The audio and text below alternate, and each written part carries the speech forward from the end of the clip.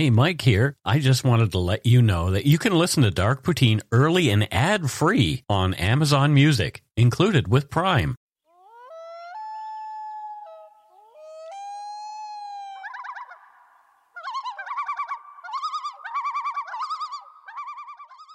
Hello and welcome to Dark Poutine. I'm Mike Brown, your creator and host. With me this week is my wife, Carol. Say hello, Carol. Good afternoon, good morning, good evening. All of the above. Someone could be listening at all times. Very much good.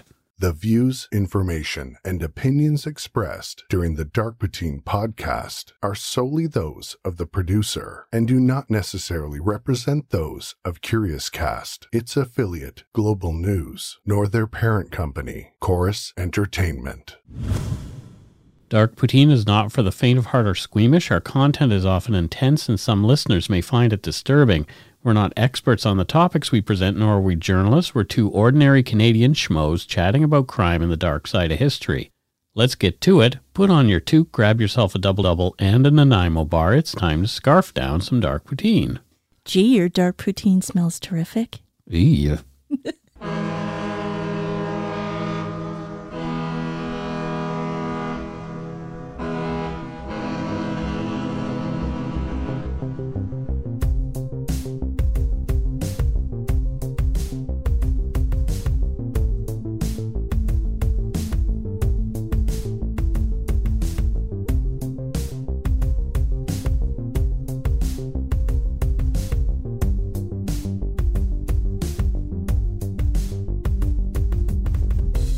Listeners who feel they are in crisis can contact the crisis text line in Canada by texting HOME to 686868.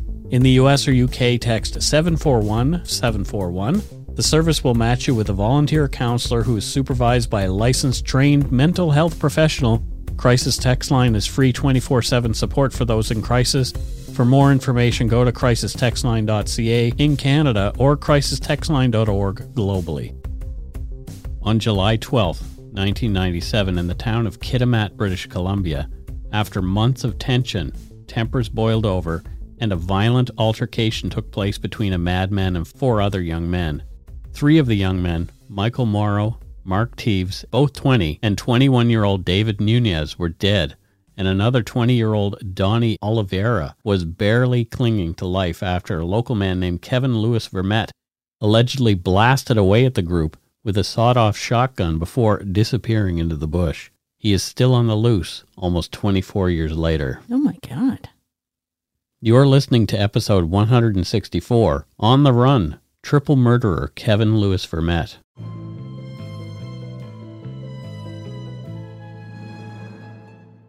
Have you heard of this one, Carol? No, I've never heard of it. I wonder why not. That's pretty serious. I remember when it happened. In this case, as Kevin Vermette has yet to be brought to justice for the 3 murders and 1 attempted murder, we'll have to call him suspect and say he is alleged to have committed the crimes. Okay.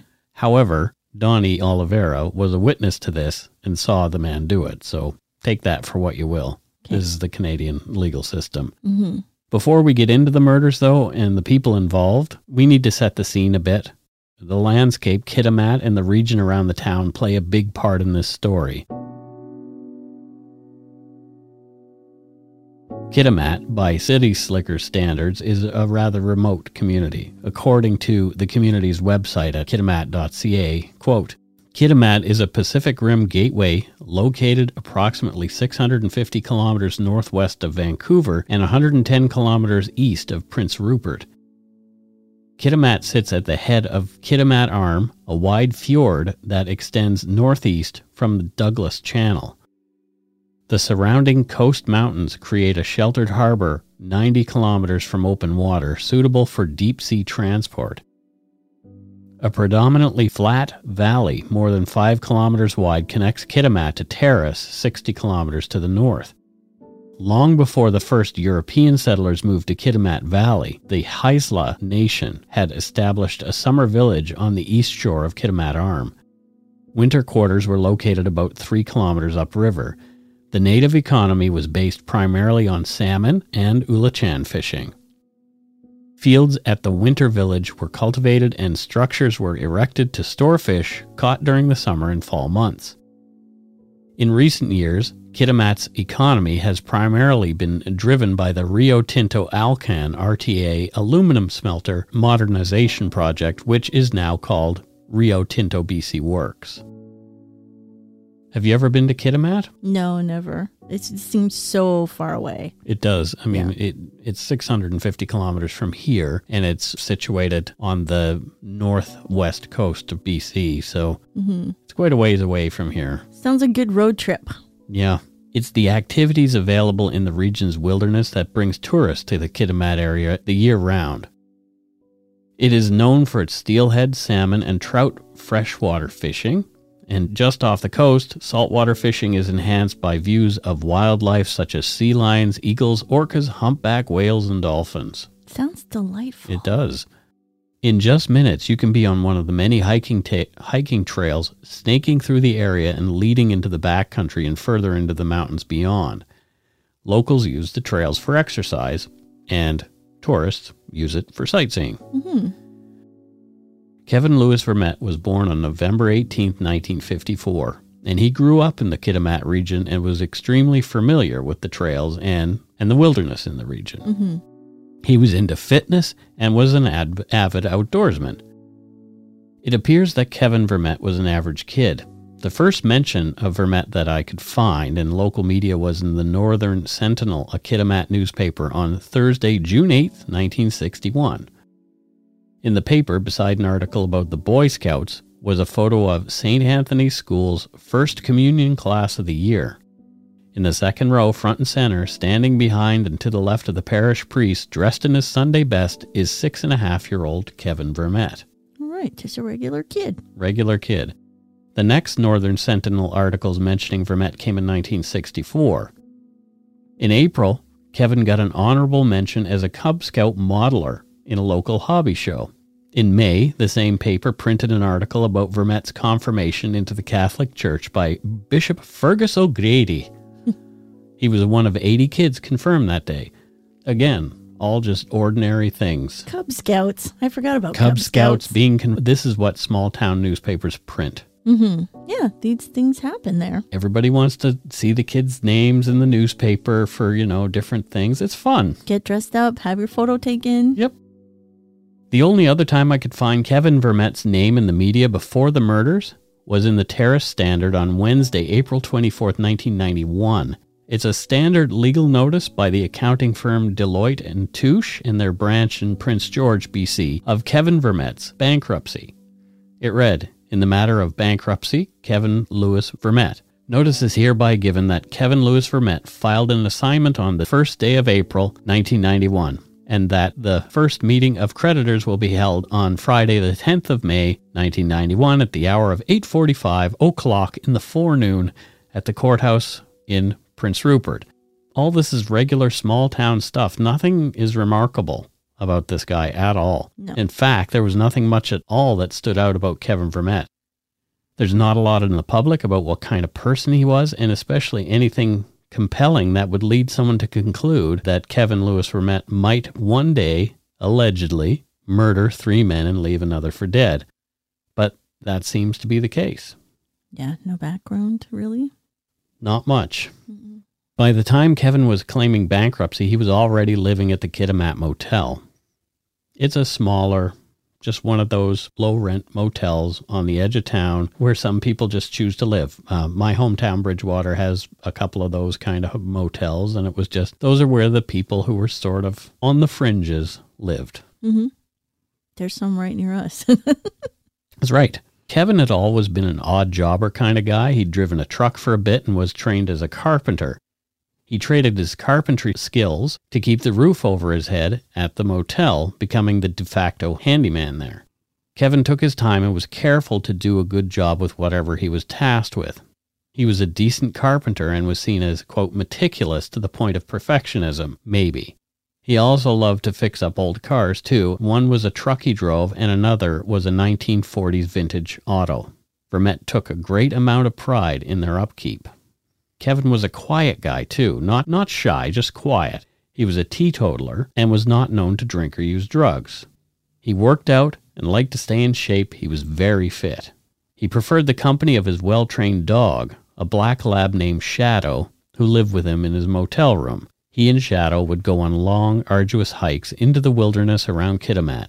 He'd always take his 12-gauge Defender shotgun with him into the brush, claiming he needed it to keep he and Shadow safe from the grizzly bears known to roam the backcountry. No. So, again, nothing unusual about this guy. He's even named his black lab Shadow like everybody else does. Yeah, he's just a regular guy with a gun. Yeah. Kevin didn't like to talk about his previous life with people around him, and this is where he gets a little odd. One of those who knew him that 7 years before the murder was Murdo McDonald, the manager of the Kitimat Motel. From National Post on Monday, December 7, 1998. Quote, he was secretive, never speaking about his past. He told Mr. McDonald that he had no family except for a mother who he said was living in Jasper, Alberta. In fact, his mother Elma was still living in the family home, a small, neat bungalow just a 10-minute drive away. And Mr. Vermette had a brother and a sister in Kitimat as well. His father, who had worked at the aluminum mill, had since died. So that's odd. Yeah, but maybe he's just private. Yeah, but he's telling... I guess he's telling lies, so that makes you wonder. Exactly. So why is he lying about his mom not living in town? And why is he not admitting to having a brother and a sister who live in town? Wouldn't everybody know in town anyway? Probably. Yeah. Yeah, so why lie about it? Yeah, he just doesn't want to have to deal with them. It's weird. Yeah, something's not right. One man who wanted to remain anonymous, also a resident at the Kitimat Motel, spoke to the National Post about Vermette. He said Vermette was, quote, a guy with that lone cowboy persona you run into in the West. You know, independent and proud. The type of guy who has that look that says, don't fuck with me and I won't fuck with you, and if you ask for help, he'd give it willingly. A friend of ours used to call those people rugged individualists. Yep. Yeah. The man went on to claim he liked Vermette and said that he was nice. Quote, but at the same time, there was this weirdness. I mean, he was 43 and living in a little room at the end of the road in the Kitimat Motel, end quote.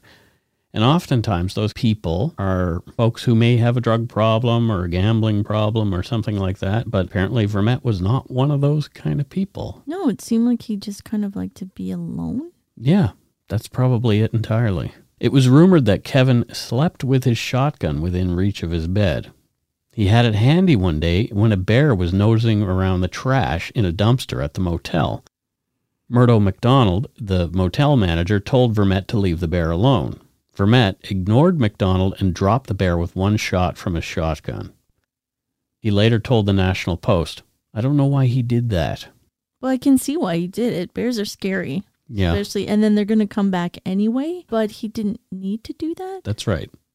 Sometime before the murders, Kevin Vermette began having run-ins with the 4 young men he would later gun down.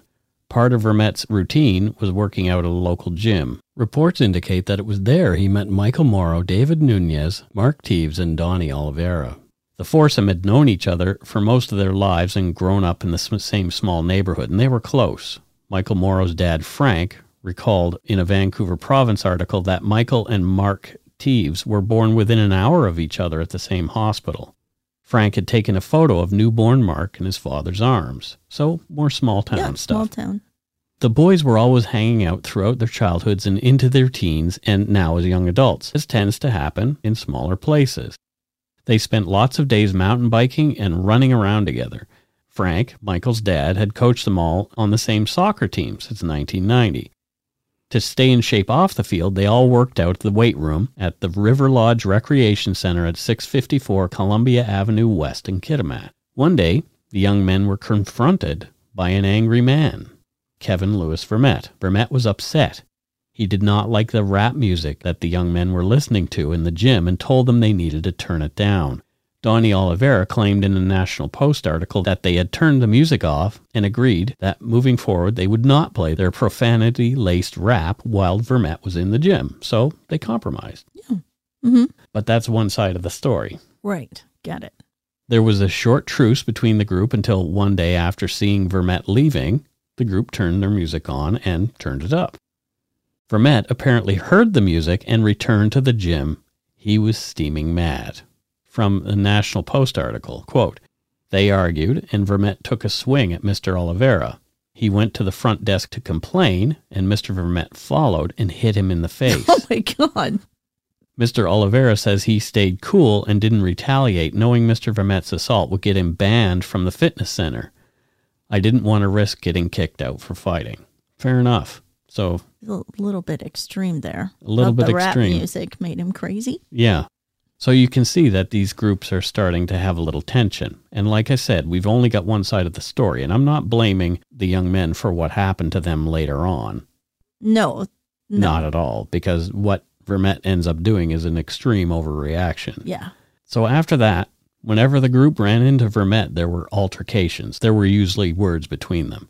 One evening that summer, a screaming match between Vermette and the young men at Robin's Donuts concluded Robin's Donuts concluded oddly with Vermette blowing kisses to them as he drove away in his truck. Multiple sources have Vermette slinging racial slurs at the young men, all of whom were of Portuguese descent, on more than one occasion.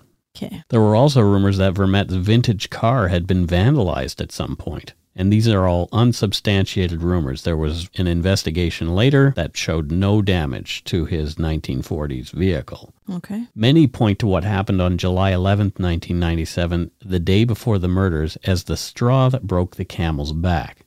That was what they say pushed Kevin Vermette over the edge. The tires of Vermette's truck had been slashed as it sat parked in the motel parking lot overnight. Vermette was livid. It's unknown who actually did the deed, but thanks to what happened next, it is safe to say that Kevin Vermette assumed it was the group of young men that he'd been quarreling with. What had started as an argument over rap music was about to escalate to murder. And we will take a break right here. Hey, it's Kaylee Cuoco for Priceline. Ready to go to your happy place for a happy price? Well, why didn't you say so? Just download the Priceline app right now and save up to 60% on hotels. So whether it's Cousin Kevin's Kazoo Concert in Kansas City, go Kevin, or Becky's Bachelorette Bash in Bermuda, you never have to miss a trip ever again. So download the Priceline app today. Your savings are waiting. Go to your happy place for a happy price. Go to your happy price, Priceline. And we're back. And we know how things can escalate among people, Carol. We've had trouble with neighbors in the past. What are your thoughts on that? Well, first thing about these guys, there's like no barroom brawls yet. Nope. I thought this is all happening at like Robin's Donuts and stuff like this, and the gym. I guess that's kind of testosterone situation. But Yep. yeah, I'm just like, wow, this is happening without any kind of drugs or alcohol. So if they ever end up at a bar together, this is going to get just totally out of hand. Right. But, people can only be pushed so far, like, especially if somebody leaves like a tarp on the hedge and it's not their side of the hedge. Yeah. Yeah. Can people get irrational? Yes, they can. Yes, they can. So on the night of Saturday, July 12th, at around 7 p.m., Frank Morrow said goodbye to his only son, Michael, for the last time. Michael and his three pals, Donnie, Mark, and David, were going to a party just outside of town. Frank told his son to have a good time, to play it safe, and not to be out too late. Frank would never see Michael alive after that. The guys were on their way to a stag party and drove to a planned meeting spot outside of town at Hirsch Creek Park, a popular camping and RV spot. It was a dead-end turnaround off the road and could not be seen from Highway 37. Friends were going to meet the young men there and lead them to the party, so they sat waiting.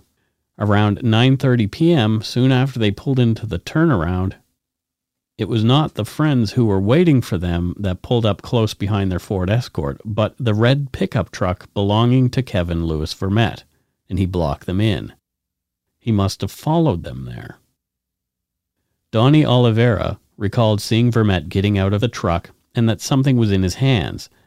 Donnie thought that he was carrying a baseball bat and just wanted to scare them. Outnumbering Vermette, the men began getting out of the car. From the National Post, quote, Mr. Oliveira was halfway out of the car when a shotgun appeared.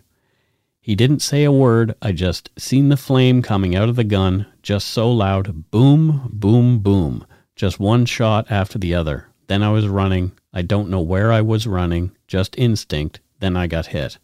He fell, heard a friend cry, "No," and then another shot. He passed out and over the next 40 minutes lost 60% of his blood. It was David Nunez who cried out before being shot outside the car beside Mark Teves. Michael Morrow was murdered before he could even get out of the vehicle. After the shootings, Vermette simply hopped back into his truck and drove off. Whoa. Some youngsters who'd overheard the 8 gunshots used their cell phones to call RCMP, who responded from town. The police found all 4 victims laying in pools of their own blood. Steve, David, and Michael were dead, and Donnie was barely hanging on. Donnie was later flown to Vancouver, where trauma teams at Vancouver General worked to save his life and his badly damaged arm. From the Vancouver Province, quote, "As he ran for his life that evening, the shotgun blast tore through his left arm, fracturing the bone and sending him flying headlong into the tall grass. The list of injuries he suffered reads like a patient file from a war zone.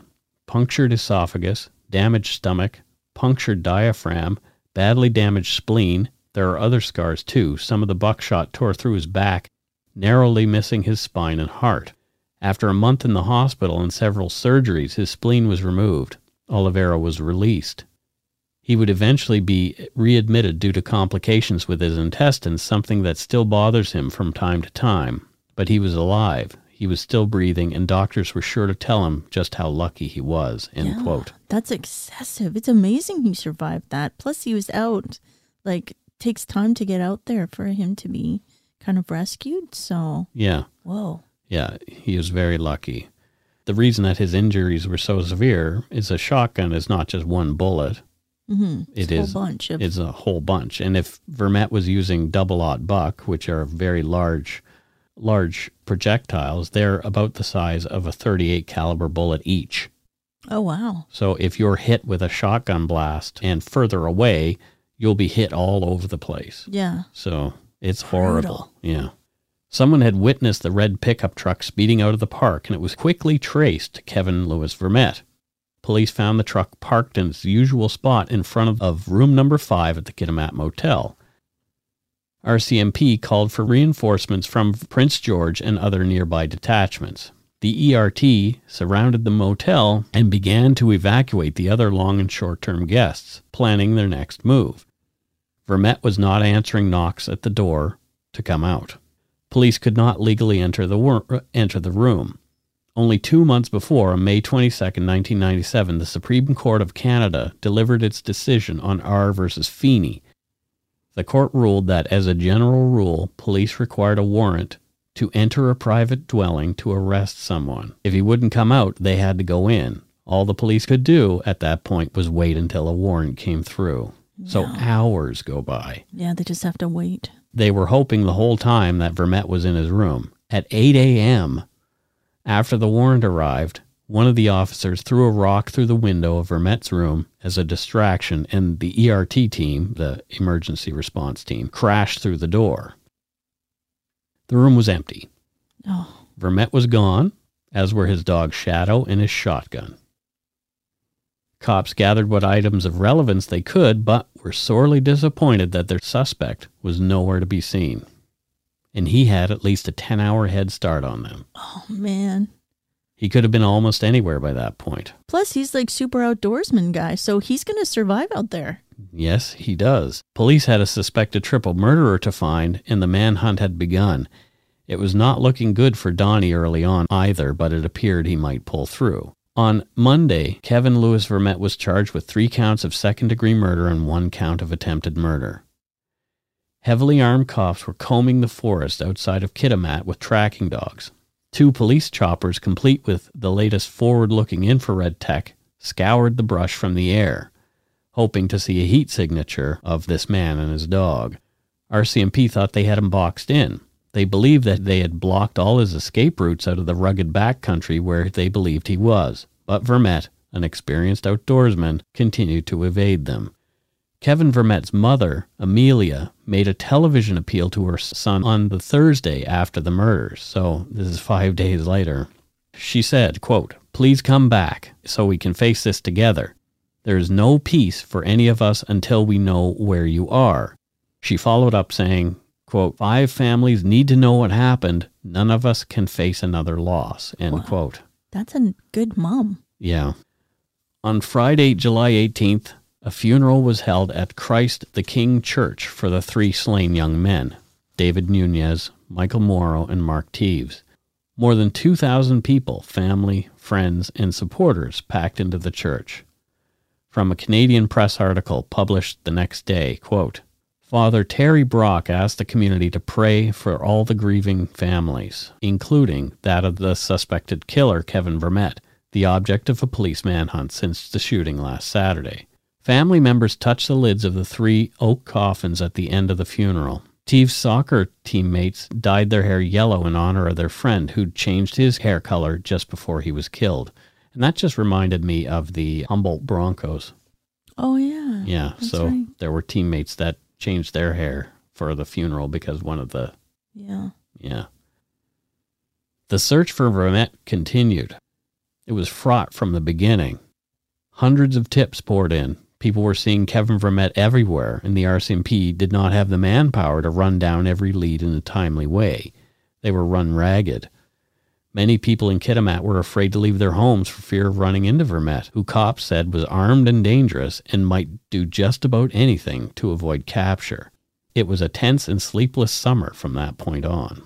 From the same Canadian Press article mentioned earlier, Staff Sergeant Peter Howie talked about other issues with the search. Quote, a major problem has been interference from people who monitor police scanners, then converge on reported sightings. Rubberneckers got between police and a Kitimat house they were trying to cordon off, said Howie.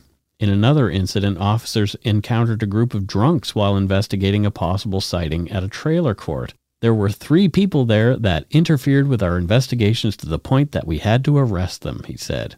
Howie said that the problem is curiosity, not an attempt to deal with Vermette through vigilante justice. But police have issued warnings that people should stay out of their way. Yeah. Sergeant Howie went on to talk about how wild and vast the area is and how someone like Vermette could have made it as far as Terrace, around 60 kilometers to the north through the brush, but felt it was unlikely as there hadn't been any sightings of him in that region.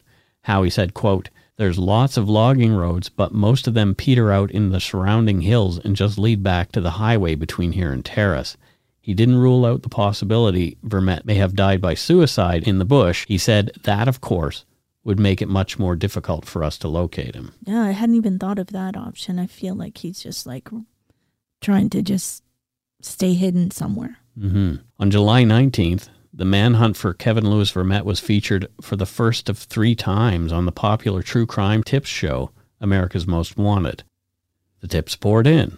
People continued to claim they were seeing Vermette all over British Columbia, in stores, hitchhiking on highways hundreds of kilometers from Kitimat, and on transit buses. But no sightings seemed to be a verifiable sighting of the fugitive. As the days turned into weeks, RCMP began to scale back the search for the accused killer. The manhunt expanded. Police were now looking at Smithers, British Columbia, almost 260 kilometers away to the northeast. From an article from the Quesnel Caribou Observer on Sunday, August 3rd, 1997, quote, Smithers has generated numerous tips in this area, one of which appeared to be extremely important for us to be here, said lead investigator RCMP Corporal Rich Martineau of the Prince Rupert General Investigation Section. He said the search by 6 investigators was confirmed to the town area but failed to turn up any trace of the man. So it's interesting. Here he is 260 kilometers away, bashing around in Smithers. And Maybe, right? I feel like he's just living somewhere in the bush somewhere, just like surviving out there. Who knows? Yeah. The killings had divided some of the folks in the region, and some of the most insensitive ones claimed that Vermette had been bullied by the boys and had taken the only action he could. Yeah, it's excessive. Police shot down the story, claiming that Vermette had not come to them for help with any alleged harassment. He had taken matters into his own hands, and the murder had been his solution. Yeah. Smithers continued to be an area of focus. There were unsubstantiated rumors that people sympathetic to Vermette were harboring and helping him. That doesn't seem right. He seemed like he was just wanted to be alone. Mm. In October, police put out a public warning that the accused killer might be in the area and to be on the lookout. They suspected Vermette might be utilizing unoccupied summer homes in the area to hide and had been stealing supplies from others. There was even a report of a man matching Vermette's description in the area. From the Terra Standard on Wednesday, October 8, 1997, this is 3 months later, police recently received a tip that a man matching Vermette's description was seen walking on the McDonald Lake Road, off the Ski Hill Road behind Hudson Bay Mountain outside of Smithers. That's led police to search the area and put out a public advisory. Constable Scott White of the RCMP's Serious Crimes Unit in Prince Rupert says there's a chance the fugitive is hiding out and breaking into cabins in the area for supplies. We saw that in the David Snow story, and we've seen it in other stories as well. We're appealing to the public to be mindful of the fact that Vermette's familiar with this area, White said. If things go missing, they should contact the RCMP. Supplies include food, backpacks, tools, ammunition. He said anything you'd need to go on a camping trip. White said Vermette has a history of taking what he needs from wherever he finds it. So the police knew a little bit more. So they really did think he was still alive and kicking around that area. Yeah, it sounds like it. That seems like something he kind of would do. Yeah. Based on the limited information I know, but that makes sense. Searchers turned up no definite sign of Vermette. Almost a year after the murders, police and family members of the victims announced that they were offering a $17,500 reward for information leading to Vermette's capture. Again, the tips came, but nothing concrete, and they have continued over the ensuing years. Kevin Louis Vermette is a puzzle yet to be solved.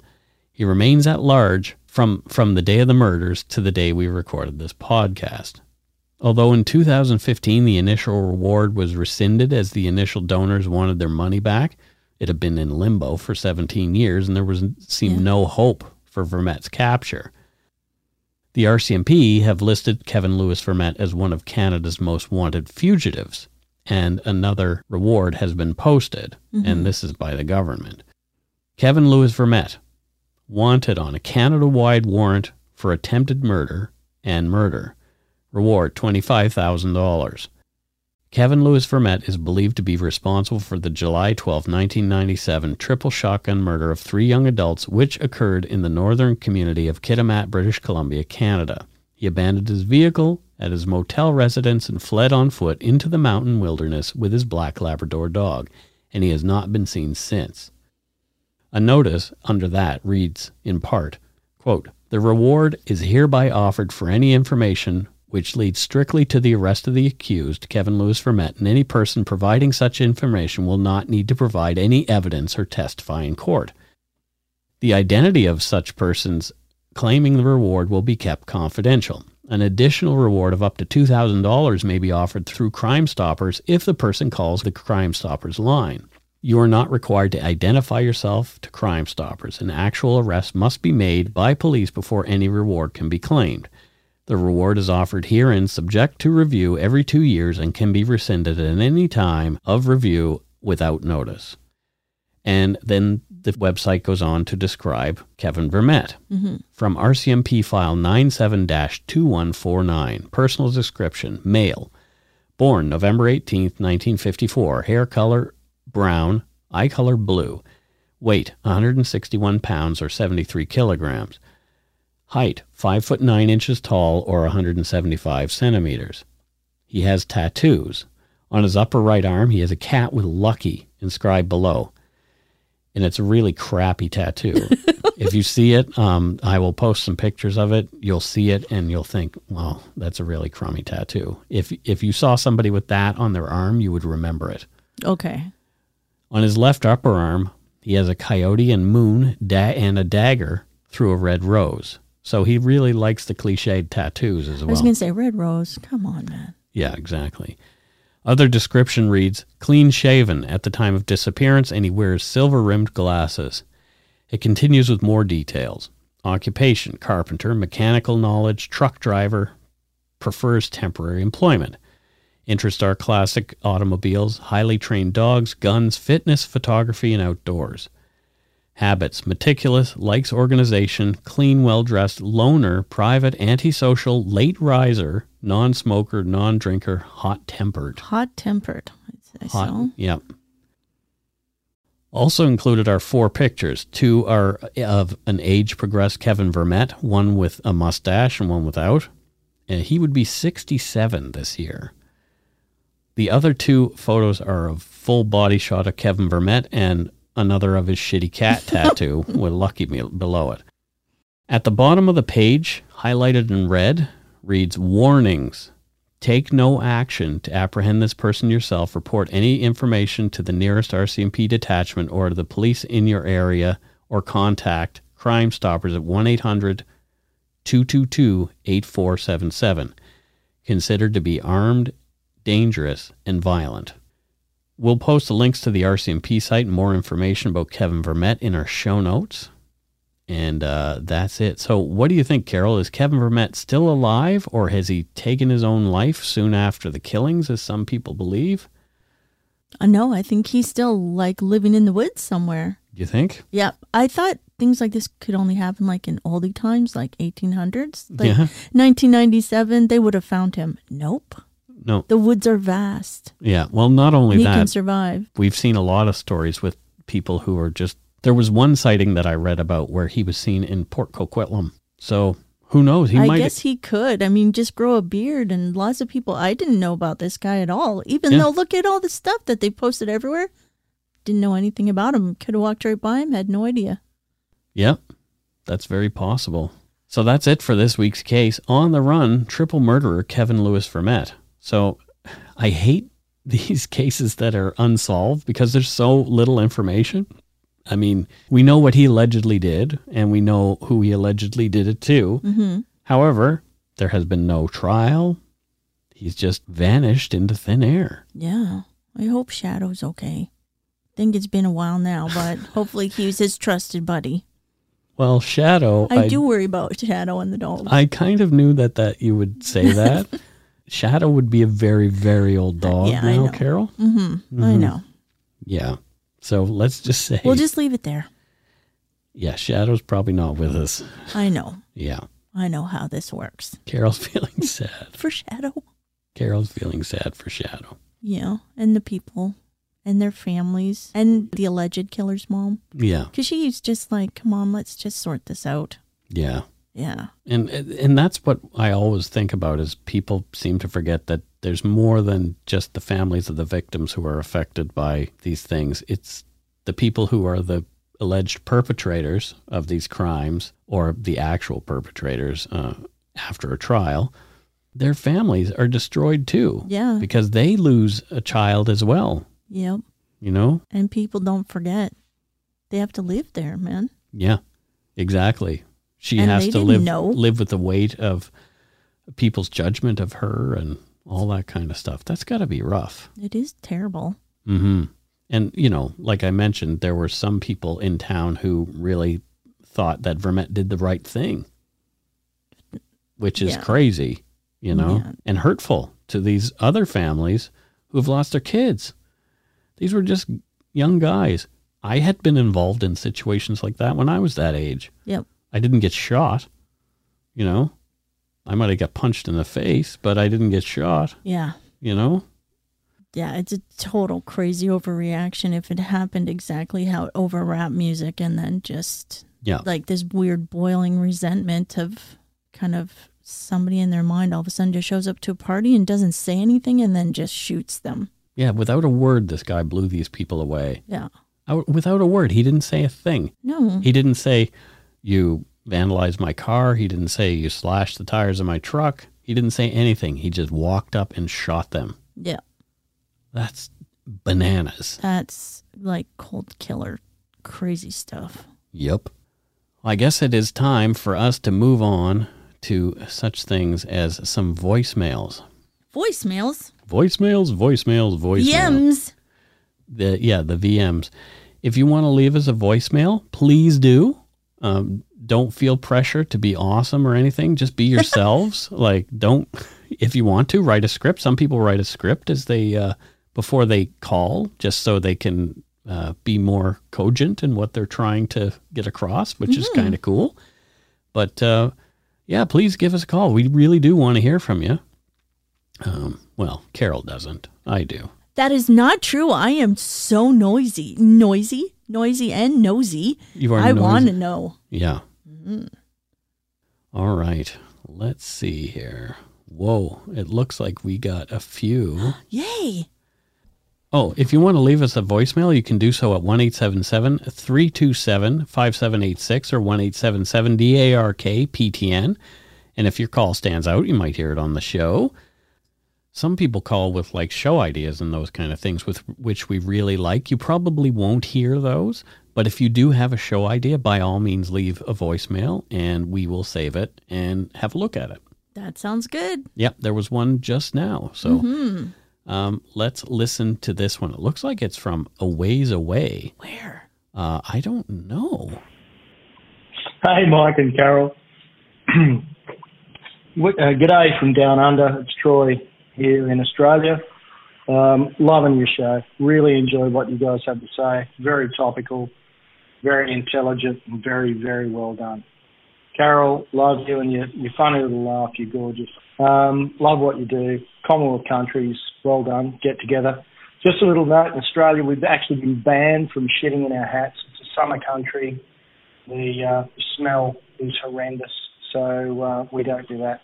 So I won't wish you that in the end. But really good. Love your show. Well done. Very intelligent. Very well appreciated. Love you guys. You're doing great. And hey, Carol, if ever you're looking for a better husband, I'm here. Call me. Talk to you soon. No, Dick Pippin. Talk to you. Bye. Wow. So apparently someone wants to know if you're looking for a better husband. I'm good. Thank you. That Yeah. was very nice offer, but no, my husband is very good. Thank you. I also like that there's no shitting in the hats due to the summer weather. I know. Right. That could really make a mess. Yeah, exactly. Well, it's nice to have someone call us from down under. It really is. I was very excited to hear that. I was like, is this real? It definitely was real. That's amazing. Thank you, Troy. Let's listen to another one. Hola, hosers. How y'all are? This is Charlie from Loveland, Colorado. I just wanted to thank you guys for telling the stories of those who can no longer tell their own. I hope that made sense. Anyway, I also wanted to thank you for, some degree of normalcy in this kind of crazy time. Anyway, if you would, turn to page 14 in the book of Doc Poutine, where it reads, "Lieth thine hat upon the ground, and defecate therein." Love you guys. Bye-bye. So we were just told to go shit in our hat in a very biblical way. Exactly. Wow. Thou shalt defecate in thine hat. In thine hat. That is pretty A dark bonkers. poutine commandment. Yes, the commandment of a dark poutine, go poop in thine hat. And then thou shalt shat in the hat. In thy hat shall be shat. Oh, this is glorious. Yeah, that was pretty fun. Yeah. Thank you. Thank you so much. Those Coloradans. I know. Apparently the thin air up there. It is, yes, Yeah. exactly. It's hard to go for a run and Play hockey up there. play hockey and those kind of things. But yeah, let's. Makes for some good imaginations. Yeah, there you go. Let's listen to another one. Another one? Another My one. gosh, you guys. Yeah, exactly. They're all pretty great so far.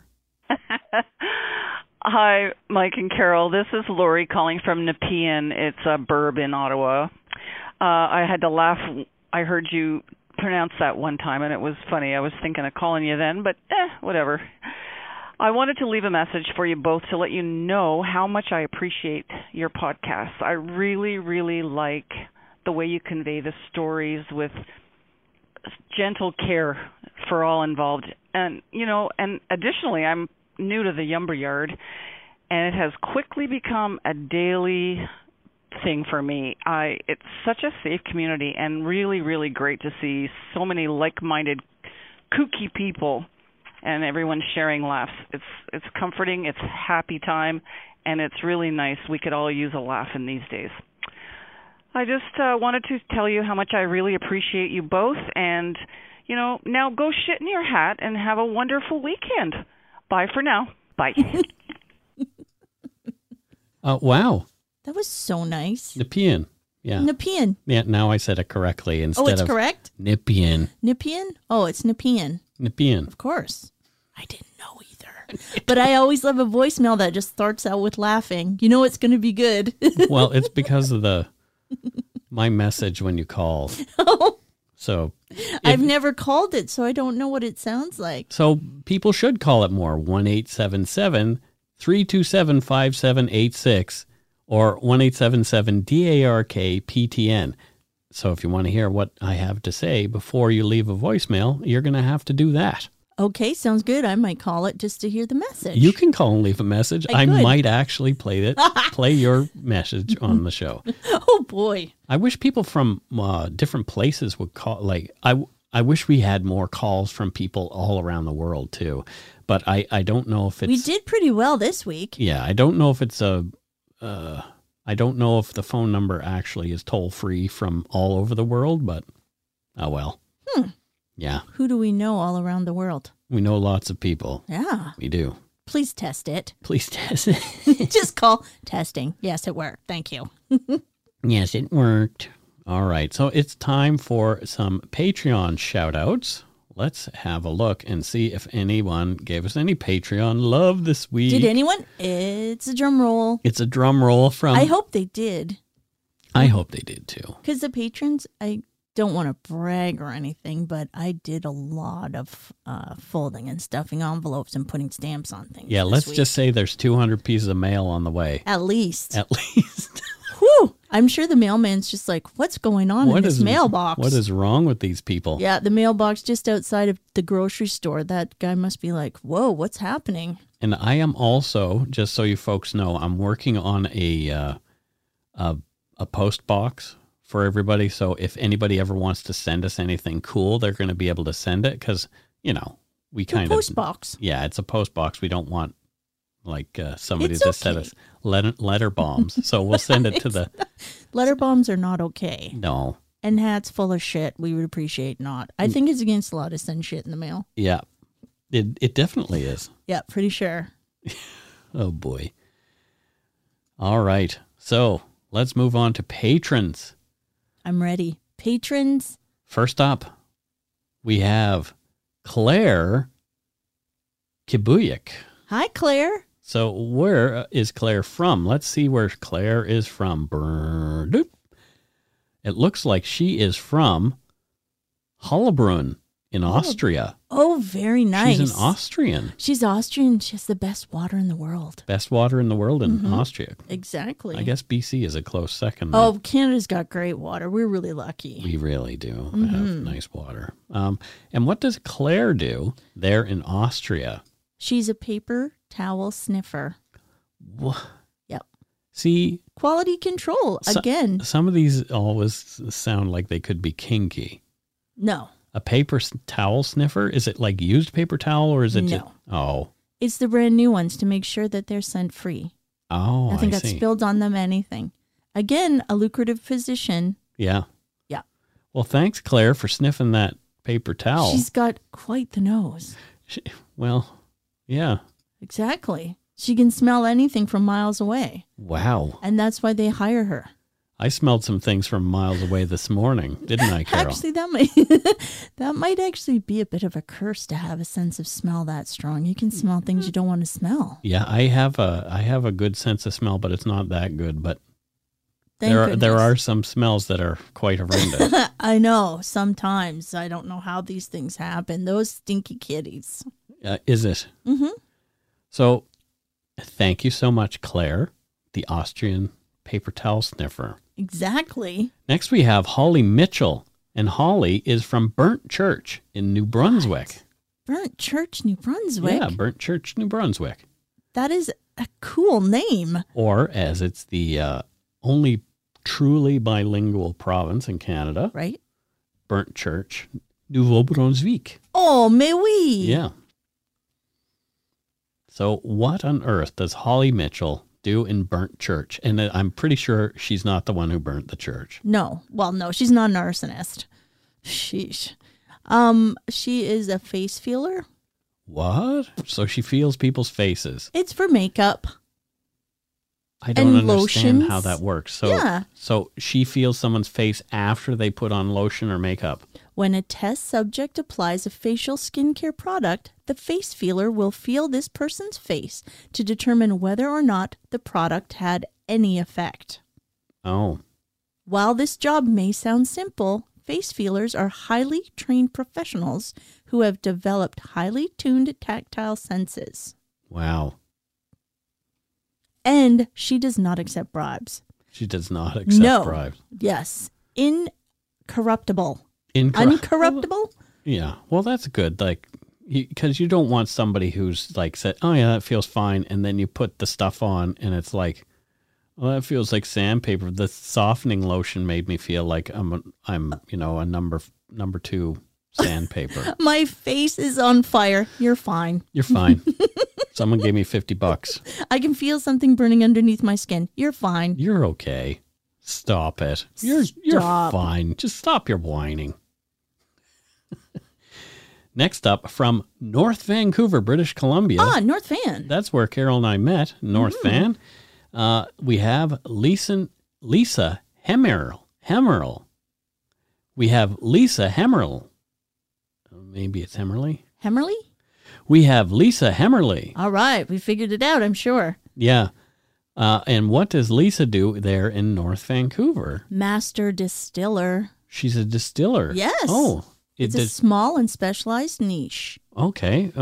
What does she distill? She oversees the production of spirits and liqueurs Oh. for commercial breweries. Yeah, stuff we can't imbibe. But That's okay. that's okay. She can, plus she's classy, so she gets the fancy stuff. Yeah, if you have master anything in front of your name, unless Exactly. it's like because you're A baker? master baker. That is fancy. There used to be a sign in Halifax, and it was Master Bakers, and we always used to laugh Why? until someone changed the K to a T. And they actually did that. Hi, I'm 12. I just laughed really hard. Yeah. So thank you, Lisa Hemmerly, the North Vancouver Master Distiller. Wow. I know. That's pretty We cool. know someone fancy. We do. Thank you for listening Yeah. and for your patron. Yes. Thank you Edge. for your patronage. Here's one that comes to us from Bertrix, Belgium. Really? This is Emily Parker. Emily Parker. So Bertrix, Belgium. I've never been there. Apparently I have Belgian relatives, but Nice. yeah, Is that where Pippa the pig is from? it is. Aw. Yeah. What does Emily Parker do there in Belgium? She's an art therapist. Oh, she's an art therapist. Yes. So she gives therapy to art? Yes. People named Art. It's very limited. No, it's people that need all kinds of help. And even though she can't do it in person, she does it by Zoom now. Oh. But there's finger painting, collage, all kinds of things to help get through tough times. Wow, that sounds like a lot of fun, actually. Well, it's sad sometimes, but very satisfying and helpful. Very satisfying and helpful. Well, that's nice. Mm-hmm. I don't think I've ever done art therapy. You have, though. Oh, I haven't you? totally have. Did you enjoy it's it? so helpful. Hmm. Yeah, I didn't think it would be, and plus I can't draw very well, but no, it's taps into something, makes you feel, it just helps. Yeah. And the person guides you through, talks to you while you're doing it as well. Wow. Yeah, it's helpful. It is helpful. Yeah, I haven't thought about that in a while, but yeah, I did that when I was in my 20s. Wow. Yep. So there you go. There you go, art therapy. Art therapy. Thank you for your service. We love it. Yes, thank you, Emily. Enjoy doing your art therapy there in Belgium. All right. So now it is time for some donut money. And What? we did get quite a bit of donut money this week. Nice. And Thank you. once again, our friend from Seattle, What? Denise Sakaki, is one of our biggest surprise donors as far as donut money goes. Thank you so much, Denise. And we know Denise likes very small things. She makes those tiny little figures. I love that. Yeah. Her dog Beaks is the cutest white fluffy dog. Yeah. And But like a big dog, like I think like 30 pounds or up. yeah. So not like a tiny fluffy dog. And yeah, Denise is awesome. I met her in person. She is super nice. She is super nice. I met her in really the like- before times when we were in Seattle, remember? In the before times, before when we could When you actually, could actually meet someone and hug them the same day. yeah, The same Within day. minutes. Within minutes. Yeah. Yeah. Well, that's pretty amazing. Thank you so much, Denise. Denise, that was really nice. And here's another one, you. another large one from Mara Smelters Weir. Thank you, Mara. Holy Mara, what smoke. a good name you have. Let's see where Mara lives. I bet you she lives in Nakovo, Serbia. Ooh, Wow. tough times. Tough times. Actually, I think it's really picked up there. It's pretty fancy Yeah. now. I think things are okay there. Yeah. But what does Mara do there in Serbia? Well, she doesn't live in Serbia anymore. Oh, okay. So she's moved. Where Yeah. has she moved Her to? job takes her away. She's an island caretaker. Oh, wow. So she's on an island somewhere. Yep. Is Mhm. it Madagascar? Any island that they need her at. Oh, okay. She takes care of all different kinds of islands. She's like Animal Crossing lady. Oh, wow. She goes from island to island, make sure everything's all nice, all the villagers are happy. I wish somebody would come to my island and deflower it. Oh, I shouldn't say that. That's My flowers have gotten out of control. they really get out of control. Yeah, they really So yeah, she could help. She's a caretaker. do. She is a caretaker. Yeah, there Yeah. you go. So Come over to the bunghole to deflower. That sounds really bad. yeah, because my island's name is Bunghole on Animal Crossing. And yes, please deflower my bunghole. Oh boy, Yeah. there you go. Oh, I Yeah. hope you're not sad that you donated. Now that Yeah. we've said this, Dark Poutine just got canceled. this just spiraled. Thank you, Mara Smelters Weir. Mara, that's amazing. Thank you. Let's see. Oh my goodness, here's another one. Megan Landrigan Buttle. Wow. And she says, please see email episode 69. So she did send me an email about episode 69. Yeah. So apparently she's from the area that we covered in episode 69. So if you haven't listened to episode 69, please do, because, it's the Anthill Kids.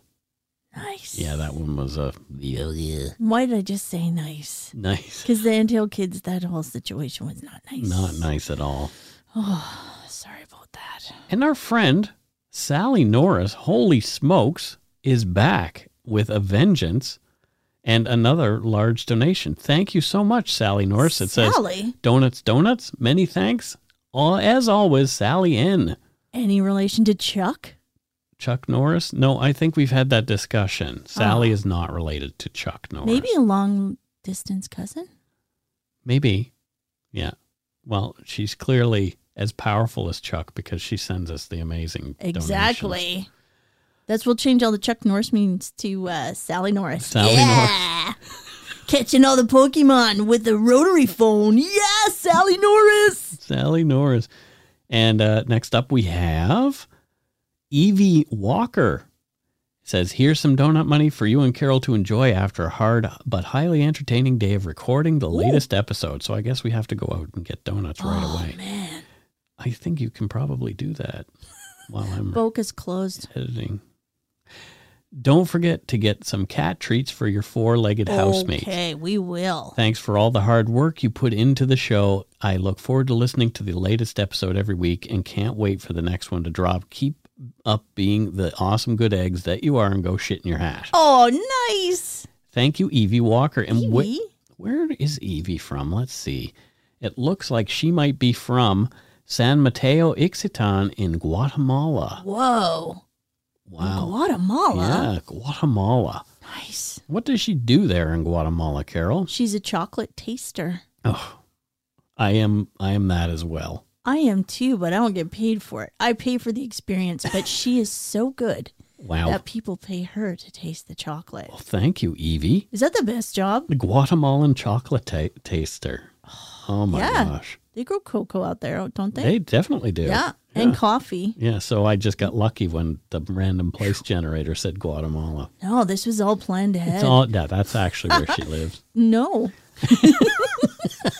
She's like, what? Don't tell them where I live. I'm a chocolate taster. People be coming after me all the time. Exactly. You don't want that to happen.